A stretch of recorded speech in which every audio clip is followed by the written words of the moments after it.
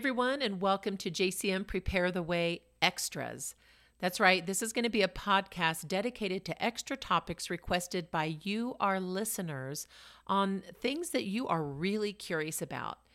And so today, we are going to go over a topic that many people either A, don't understand very well, or B, might misunderstand altogether.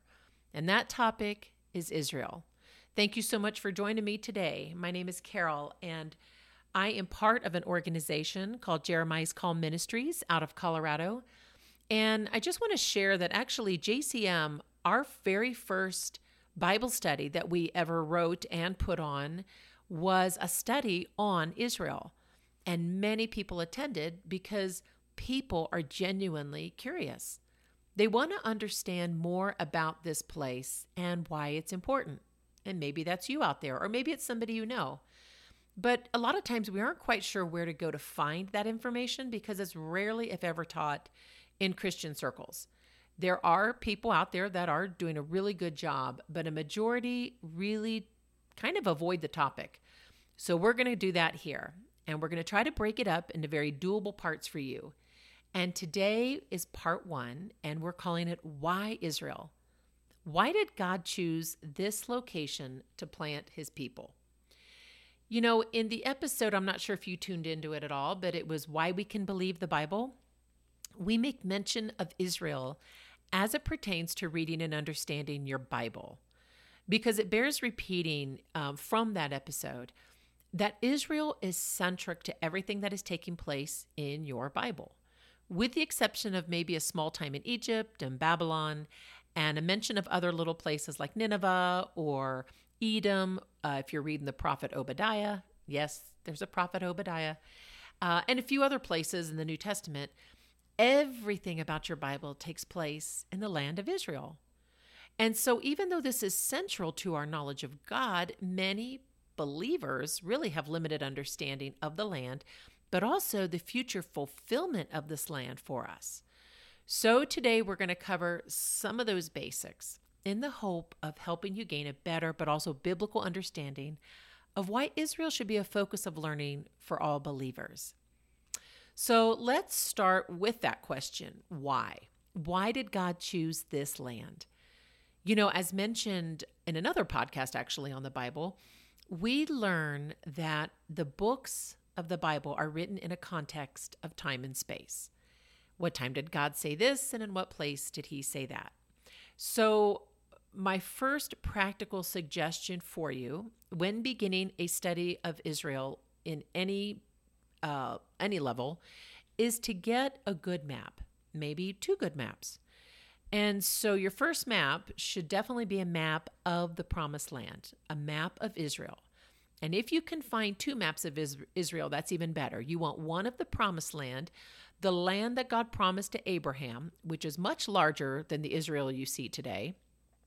And the second map of Israel is maybe the Israel you do see today, which is about the size of New Jersey. And so you want a really good map of Israel. The second map that I would suggest for you to get is a really good map of the Middle East. So if you can start there, and I know some Bibles have okay maps in the back, but it'd be really good if you found something a little bit more extensive, because we need to hold these images in our mind when we study the Bible. Because friends, most of the events that we read about take place in these regions. And I'm a visual learner, so it's very important that as you're reading stories in the Bible and you're tracking the movement of God's people and you're tracking the movement of invading armies, you understand the routes they take, you understand the paths they're going on, you understand all these journeys, okay? So that's the first thing. The other thing that's really important to understand when you do get a good map of the Middle East is that you actually might hear a term for the Middle East or see it highlighted on a map. And it's a term referred to as the Fertile Crescent.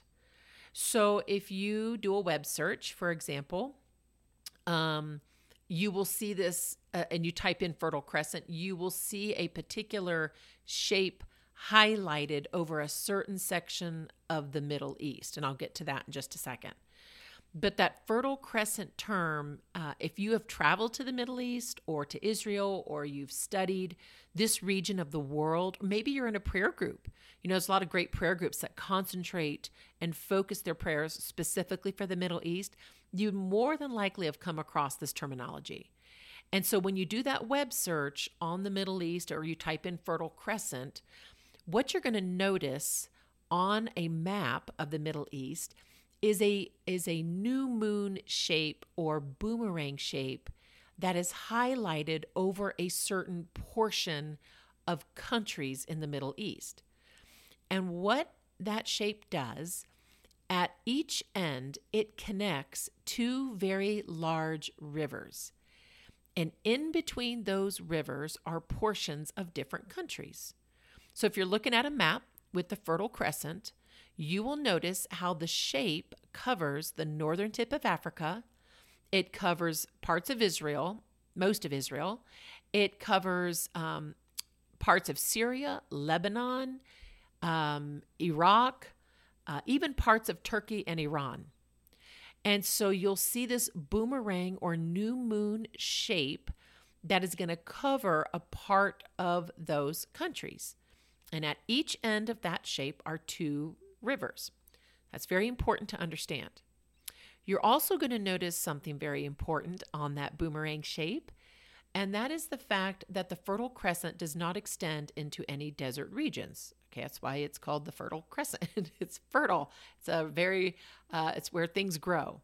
Okay, so it will not cover desert regions of Saudi Arabia, and it will not cover the desert regions in northern Egypt.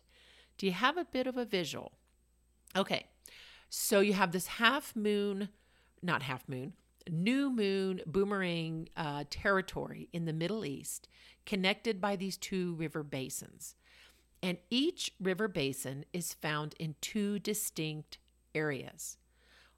At one end of the boomerang, you will have a river that is found in Egypt. And the other end of the boomerang, you're going to have a river basin that is found in modern-day Iraq. It's the River Nile in Egypt. That is one end of the Fertile Crescent. And the Tigris and Euphrates rivers are found at the other end of the Fertile Crescent, which is, like I said, modern-day Iraq. And these two river basins are very fertile valleys, so a lot of things grow there. And the region between these two river valleys, so all of the space, that land that is highlighted in that boomerang, includes what have been known as ancient Mesopotamia. Yes, that ancient Mesopotamia, a term you've probably heard in the New Testament and other parts of your Bible. And why is this part of the region called Mesopotamia? Because Mesopotamia means between the rivers. Meso, middle, Potamia, rivers. And so you have a certain portion of this boomerang known as the ancient region of Mesopotamia. And so these two fertile valleys, the Nile and the Tigris Euphrates, so each end of the boomerang were the centers of power in the ancient world. At one end, where the one river is, Tigris and Euphrates, the two rivers, you have Babylon. And at the other end of the boomerang or the Fertile Crescent, you have Egypt. And they were the East and West world powers. And so when you're reading your Bible, it's important to know that the whole Old Testament is a struggle between these world powers, between Egypt and the different empires that arose, namely Assyria and Babylon. Okay, you got that? So we have two world powers in the ancient world at each end of this boomerang or Fertile Crescent. And right in between them, the heart of the Fertile Crescent, you have the Promised Land, Israel. Okay, starting to see a bigger picture? Now, outside of the Fertile Crescent, like I said, you have deserty regions. You have both the Sahara and the Arabian Desert. So when those powers attacked each other, they didn't want to travel through the deserts because there would be very little, if any, resources for their armies. So they traveled the narrow corridor of the Fertile Crescent. And that narrow corridor of travel, that path that they had to travel on in order to attack each other, is found along the coastal plain of the Mediterranean, a route that takes you through Israel. And this main route through Israel would place them in the region of Galilee. Okay? You starting to connect some dots?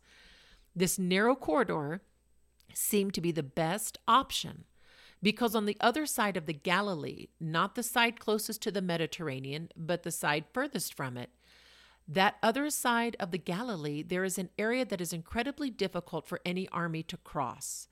If you have a good map, you will probably see it highlighted in a different color, but it's an area that is made of the black basalt rock.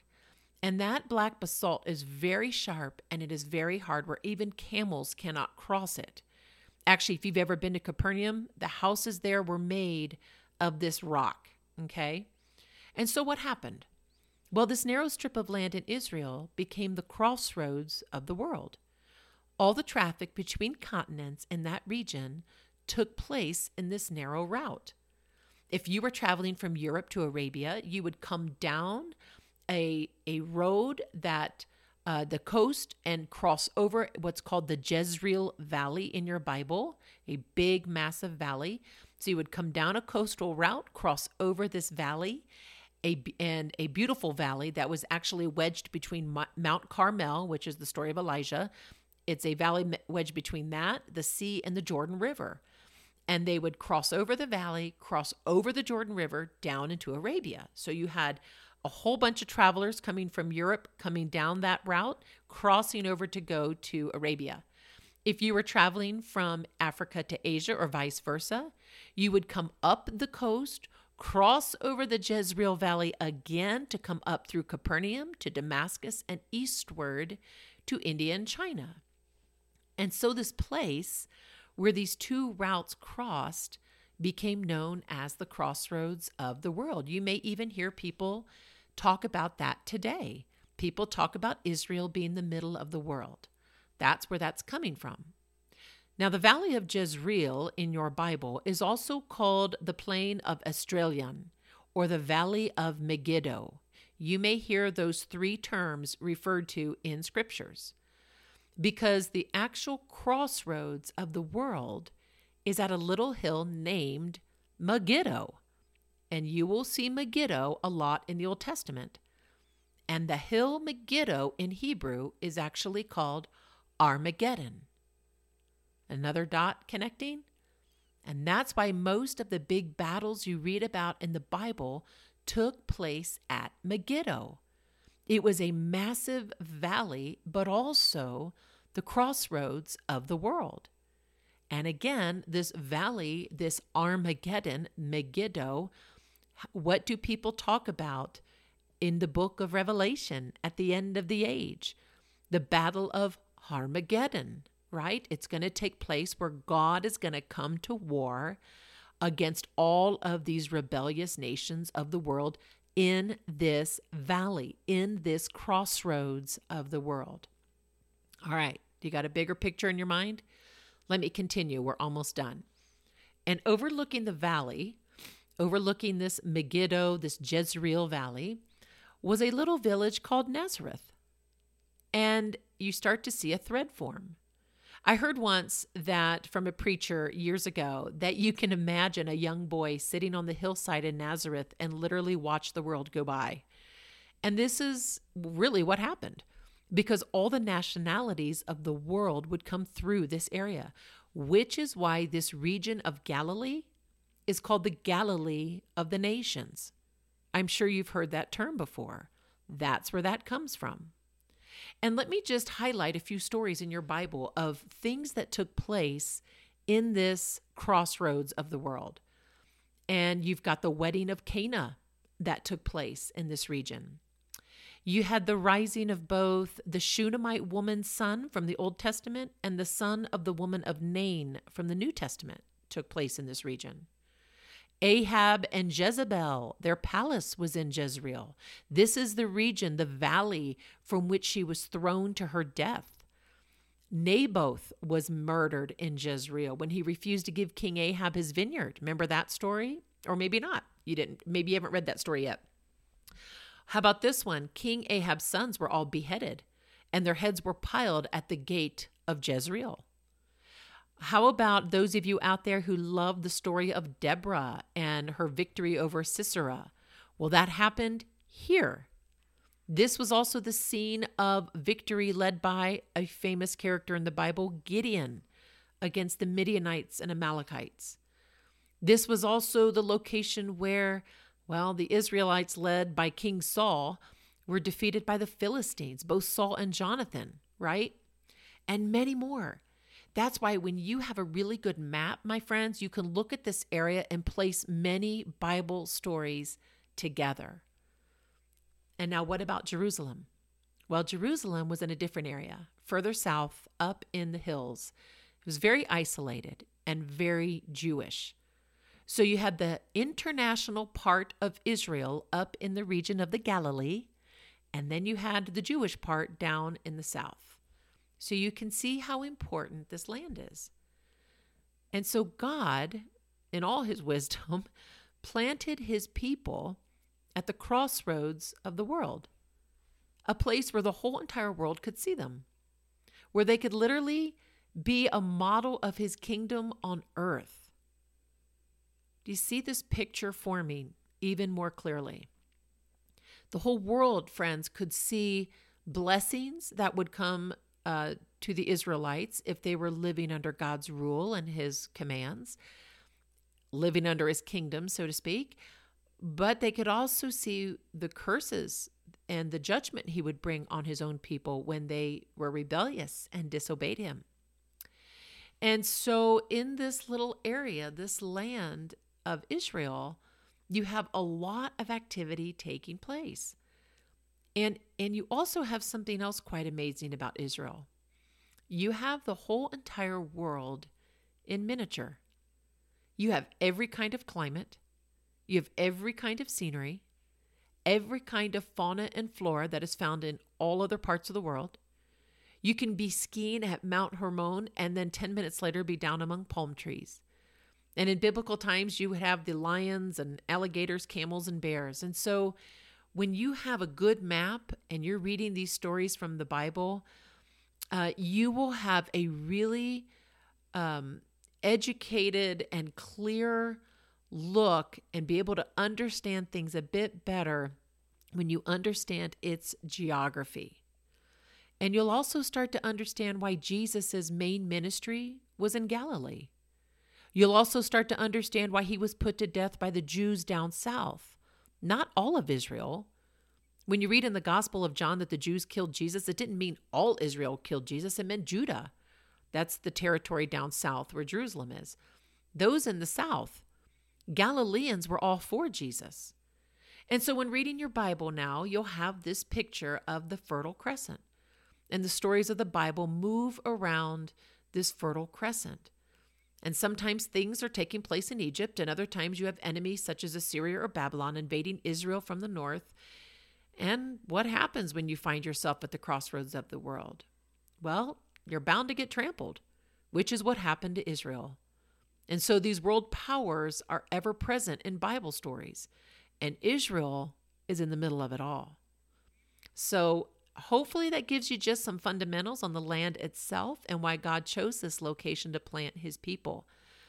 We close out part 1 and look forward to having you join us for part 2 when we talk about why Israel, why God made a covenant with this man Abraham. Take care. Have a great day.